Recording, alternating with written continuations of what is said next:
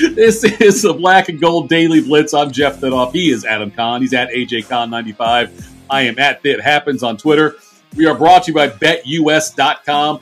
Go to BetUS. Get a 125% bonus when you type in code DSP125. DSP200 gets you a 200% bonus using crypto. You can bet sports, horse racing, pop culture, anything. They got so many things on there you can do it. You bet. You win. You get paid.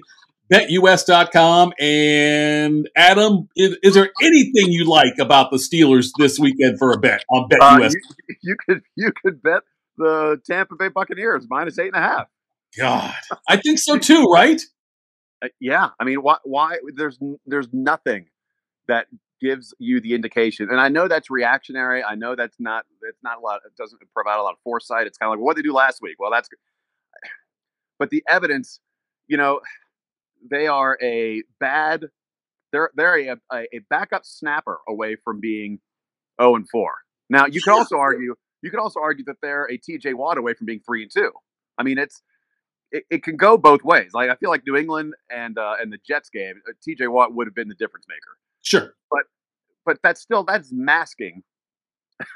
Without him, we are finding out what the true issues are in this team, and primarily in the trenches, right? I mean, defensive line is aging, and offensive line is still trying to figure things out. Receivers dropping passes isn't helping. The secondary is decimated this week. That's going to be a huge vulnerable spot. So, but it's more than just, can Kenny Pickett, spark this team? Right. It has gone beyond that. Pickett. It's not fair to judge Pickett this season or this past week. You can't get a good vibe. Look, he threw over 300 yards, and I know there's, the no touchdown passes yet and all that. He ran for a couple, obviously, in the game against the Jets he was in, but it's unfair to really try to get any kind of evaluation done on Kenny Pickett. You know what I mean? It is, and this turnover ratio that I keep reading about this week isn't really fair. They talk about 6 turnovers the last 2 weeks, 4 of those interceptions. I feel like only one of those interceptions was really a legit bet that you could grade him on. 2 against the Jets were dropped. 1 was a Hail Mary. One of the other turnovers was a fumbled kickoff, which James Pierre hadn't done at the very last minute. He was asked to sub in for Sims. So, 2 costly turnovers. Actually, the second one didn't even cost them because the Steelers blocked a field goal against the Bills. It was everything that happened after that. It was the actual team that was at fault for the rest of that game. This is, I don't know, man. Like, there's also not a lot to lean on historically with these two teams. Tampa hasn't played Pittsburgh in 3 years, but beyond that, 4 times in the modern era, as we like to say. The Brady factor, you could certainly lean on. 312 yards per game in his career against the Steelers. That is actually the 4th highest average of all the teams he's faced. Ironically, the number 1 team is the Falcons, which he just went over his average last week. So I know Tampa doesn't put up a lot of points this year, but they're no dummies, man. That's a strong coaching staff. They're deep. That's the difference. They are deep at many, many positions, and the Steelers are not. No, not at all. The Steelers, the injuries are killing them, and everywhere the Steelers have got the injuries, it's going to be exploited by Tampa Bay. Brady's smart. The team is smart. So that's the way it's going to go. It's going to look like it's going to be a situation where I think Tampa Bay is going to exploit everything about the Steelers. There are some things that statistically favor the Steelers this season. Oddly enough, time of possession. They're leading Tampa in time of possession, which is bizarre because we've talked about the fourth quarter failures of the offense with all the 3 and outs and the defense not being able to get off the field. Tampa also has problems getting off the field on 3rd downs defensively. But I don't think any of that, it just throw out the record books with these two teams. It really can't be that simple. One team is experienced and savvy, and the other team is literally fumbling their games away without the actual. I mean, they're just tripping over themselves week in and week out, and it's not. I feel like I must have been naive this season, and it's worked. When you had Roethlisberger kind of carrying that team for so many years, it just goes beyond the quarterback, man. Like, they've been hanging on to this core, right? And they make singular moves to try to duct tape it together. Miles Jack this season, Minka a couple years ago with the trade. But the drafts are not producing long-term core value players. It's interesting, Adam, because they were able to, we say Roethlisberger carried the team for so many years, which he did. The last couple of years, he hasn't carried them because he's been very below average, in my opinion. But they had enough depth and talent elsewhere to where you could put a duct tape situation somewhere at a linebacker or at a defensive back or an offensive lineman. You could do that. But there's so many holes now. I mean, they're running out of places to put patches with how many different how many different things that they have to fix. Yeah. Hayward is, I mean, he played out of his mind last year. And I feel like that's kind of taking a little bit of a toll. He's still solid, but when you don't have Watt, like Minka can't roam free now without Watt around there. He's got to stay home more. Ogunjobi's hurt. I don't know how much of an upgrade he is from Stephon Tuitt. Alulu is just aging. I mean, right before our eyes. And so you've got a couple of rookies and younger players, Leo for one, that you can try to, see if they work, but that's a work in progress. Sure. That, Loudermilk doesn't have the sample size yet to figure out if he's a good plug and play guy. I mean, it's just it's depth, and man, like we talked about this on Tuesday, man. The defensive line from 2018, which was Hayward, Tuitt, Alulu, and then Hargrave was their fourth, and he's kicking ass in Philly now. So, I just thought of this morning, Mike Hilton, how much of an asset he was in the secondary. And so, when you have all your money tied up in a quarterback and it does damage, and I think this is the fallout. And then on top of all that, the injury report, Mason Cole questionable. All these guys are questionable. Mason Cole center, Freiermuth with concussion, Ogunjobi with the back, and then the entire starting secondary, Minka, Sutton, Witherspoon, Edmonds, and Levi Wallace. Edmonds, I think, is going to be back this week. He's already started practicing from a concussion. Minka's going to play this week, I think. Yeah, but I mean, the entire secondary is questionable, and so then you guys got like Trey Norwood, and James Pierre, Miles Killebrew. You can't throw these guys in cold, essentially, not having played much. They've gotten spot duties, but against Brady, man, he's just carve them up, and it's going to set up the entire second half for Leonard Fournette, who, by the way, leads the team in offensive snaps this year for them. I mean, he's all over the place. It doesn't have a great rushing average, but he leads the team in receptions. He's got 470 some total yards through 5 weeks. I mean, he's very much, especially as the receivers are kind of on and off the injury report. Leonard Fournette has been their mainstay. Yes, he has been. He's got this second act going on now where he's doing really well in Tampa after his stellar start in Jacksonville that he had before this. But the Steelers, it's hard to believe that Watt makes this big of a difference, but God, he covers up so many mistakes. We talked about that last week. It's just, it's amazing how big of a loss he is to this team. And I'm going to point now, Adam, I know we'll talk about the offense here shortly, but I'm going to point now that with this team, I'm okay with a 1-16 season now. And let's just get a high draft pick. Let's take I saw the latest CBS Sports mock draft had the Steelers picking like 6th or 7th or something, and they had taken Paris Johnson Jr. out of Ohio State, offensive lineman, left tackle. I'm fine with that. Let's go ahead and just blow it up and get the best possible defensive end or offensive tackle on this team. I'm okay if it's line. Doesn't matter. Honestly, it doesn't matter where. I mean, yes, tackle or anywhere on the defensive line. Right. I agree. You have to start from within and work out at this point. The likelihood of this receiving group, Pickens is probably the number one. I wouldn't be surprised if he, Claypool becomes the third on the depth chart soon. Sure. You got Austin coming back on offense. We do mention, we're going to talk about offense here in a minute. I'm getting ahead of myself. But yes, I'm not okay if they go 1-16. I know what you mean. I'll never endorse that. Listen, I don't care if they go 9-8 and make the last wild card spot. I always want them to have a chance. I will always stand by that. Okay, yeah, 9-8 I would love. I don't think it's I'd also love if I had 35 Vestal virgins in my room right now. It's not going to happen. So that's what I'm saying. I put that out there about the 9. If 9-8's an option, yes, sign me up. I'll take it. Now, work through that. Yes. I don't think that's an option, though, Adam. I don't think 9-8's a realistic option with the schedule coming up. They're going to be 1-5 after this week, right?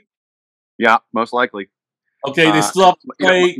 Miami without Tua, that's not a possibility. Sure, if you get Skyler out there throwing for it, right. New Orleans with their spotty defense, I suppose that's possible. The Red Rifle? Even better. Yeah, right. But Philly's going to maul them, and Tampa most likely is going to run away with this one too. Okay, would you rather be 8-9, or would you rather be 8-9 or 2-15? I'd rather be 8-9 because that means they'll be in the hunt at some point in December, and that's always that gets my blood boiling, man. I love December football. I got you. You mentioned T.J. Watt, obviously the 0-8 factor. Their sacks dropped 2 full sacks, 3.5 to 1.4 when he's not in the game, 3.5 when he is. All right, Damontae Kazee, the former Cowboy and Atlanta draft pick. He led the league in interceptions in 2018. He is eligible to come off. He has been he came off the suspended list, cheating for substance abuse or substance something or other. Something substance. I don't know if it was a whatever. I don't even know what it was, but it was a banned substance that was in his system, and he also got injured in the last preseason game. He is eligible to come off. I don't know if he is going to suit up this week. It is an interesting. I would really like to see him on the field paired with Minka. It's not going to be a difference maker. They have too many holes elsewhere. Right. But it is something to look forward to. I don't know if he's going to play this week. Tomlin did not mention it in this week's press conference. But he can do free safety. He can play in the slot. He can do strong safety if necessary. 52 tackles, 4 turnovers last season with Dallas. Started 15 games. So, it is another. It could be another duct tape Band-Aid type of player, right? That if combined with the TJ return and hopefully in a couple of weeks, that maybe we'll see some improvement and some stability on the back end. I don't know, man. It's just a player that I'm putting it on the spot now, so that maybe in a week or two we can come back and say, oh yeah, look at that guy. Right. But it's not gonna make a difference now. Like this week, no. Are you at all surprised that not a single Pittsburgh wide receiver has caught a touchdown pass yet? That's so bad. What did the Eagles do that one year? It was like I don't know, 13 weeks or something without a receiver catching a touchdown pass years ago. Yeah. Oh, but no Steelers receivers caught a touchdown pass. It's been tight ends and running backs are running them in, but no Steelers receiver has caught a touchdown pass entering week 6 in a pass-friendly NFL where they protect the quarterbacks. A wide receiver, correct? Correct, wide receiver. Tight ends have. So, all right. So Pickens obviously then would have the odds. He's the odds-on favorite, correct? I would think.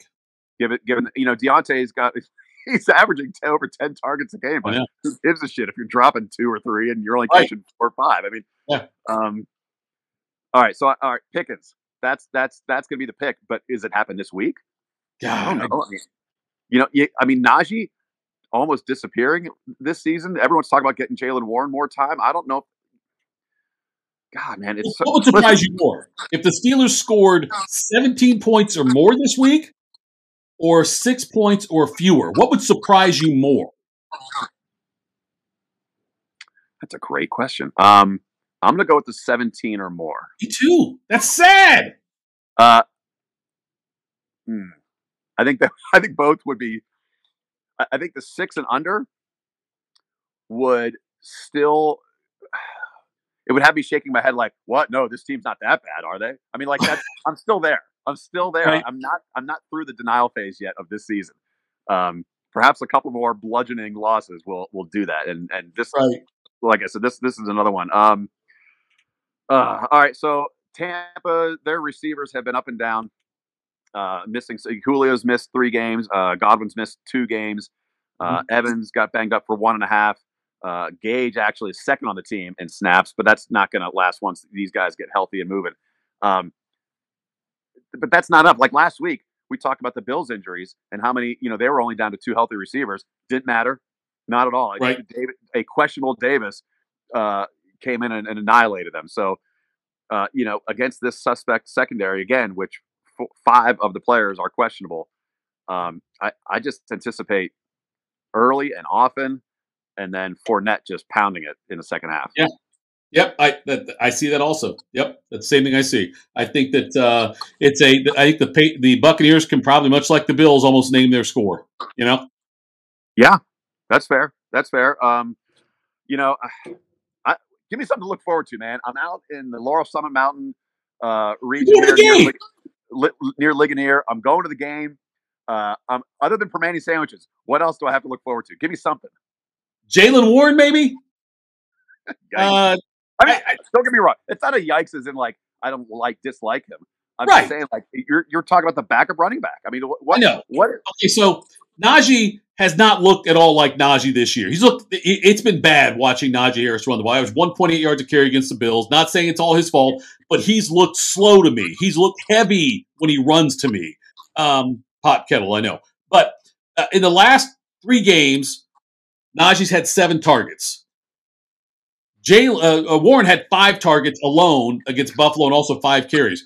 I think that you will see them try to incorporate him more into the offense just because they need something. You know what I mean? They're going to try whatever. And I'm not saying it's going to be at the expense of Harris. I'm just saying I think you'll see them try to – I think 10 touches, 5 catches – 5 targets and 5 receptions. I think that we'll see closer to 15 this week with some opportunity to get in the ball in space and see what he can do. I guess so. George Austin III might be able to suit up for his first game. I don't think they're going to just throw him in there, and give him 25 snaps or whatever. But I'd like to see him. That could be a not a wild card because again, I don't think he's going to be a difference maker. But that's another kind of like a DeMonte Kazi. Like I'm looking forward to seeing him in action and seeing how he can help.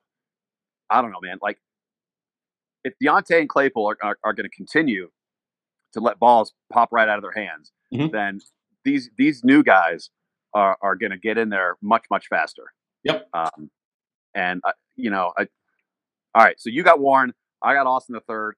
I hope something pans out, man. Freiermuth, he hasn't practiced yet this week. That's going to be a huge blow if he can't suit up. That's big. Yeah. Yep.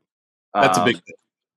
And again, it's going to take more than it's weird because Claypool and Johnson have these acrobatic catches, and then they let some simple right off their helmet. Yes, yeah, right. They make the tough one. Pick a side, will you? Right. Yeah, I don't know. I'm not even sure what would be considered. I don't know what would have to happen Saturday, or what could really happen on Sunday that would make me feel good about, picking over 300 yards again. That'd be nice. It means they're behind. I get that, but clean up on the turnovers. I'd like to see a touchdown pass in there to a receiver if they can get that going. But I don't have high hope. I don't think on Sunday at 5:00 p.m. Eastern time, you and I are going to be in celebratory moods at all about anything regarding this team. The Steelers will break the spread. Will cover the spread if they get a defensive or special teams touchdown. And that's the only way. You're right. Yeah. That's the only way.